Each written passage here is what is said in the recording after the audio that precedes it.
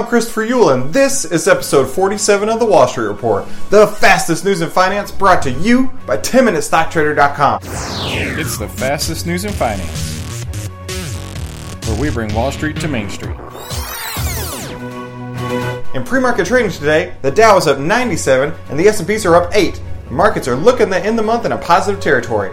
Oil is down 75 cents this morning to $67.35. Gold is down $6.60 to $13.16. Bitcoin is down $140 to $92.53.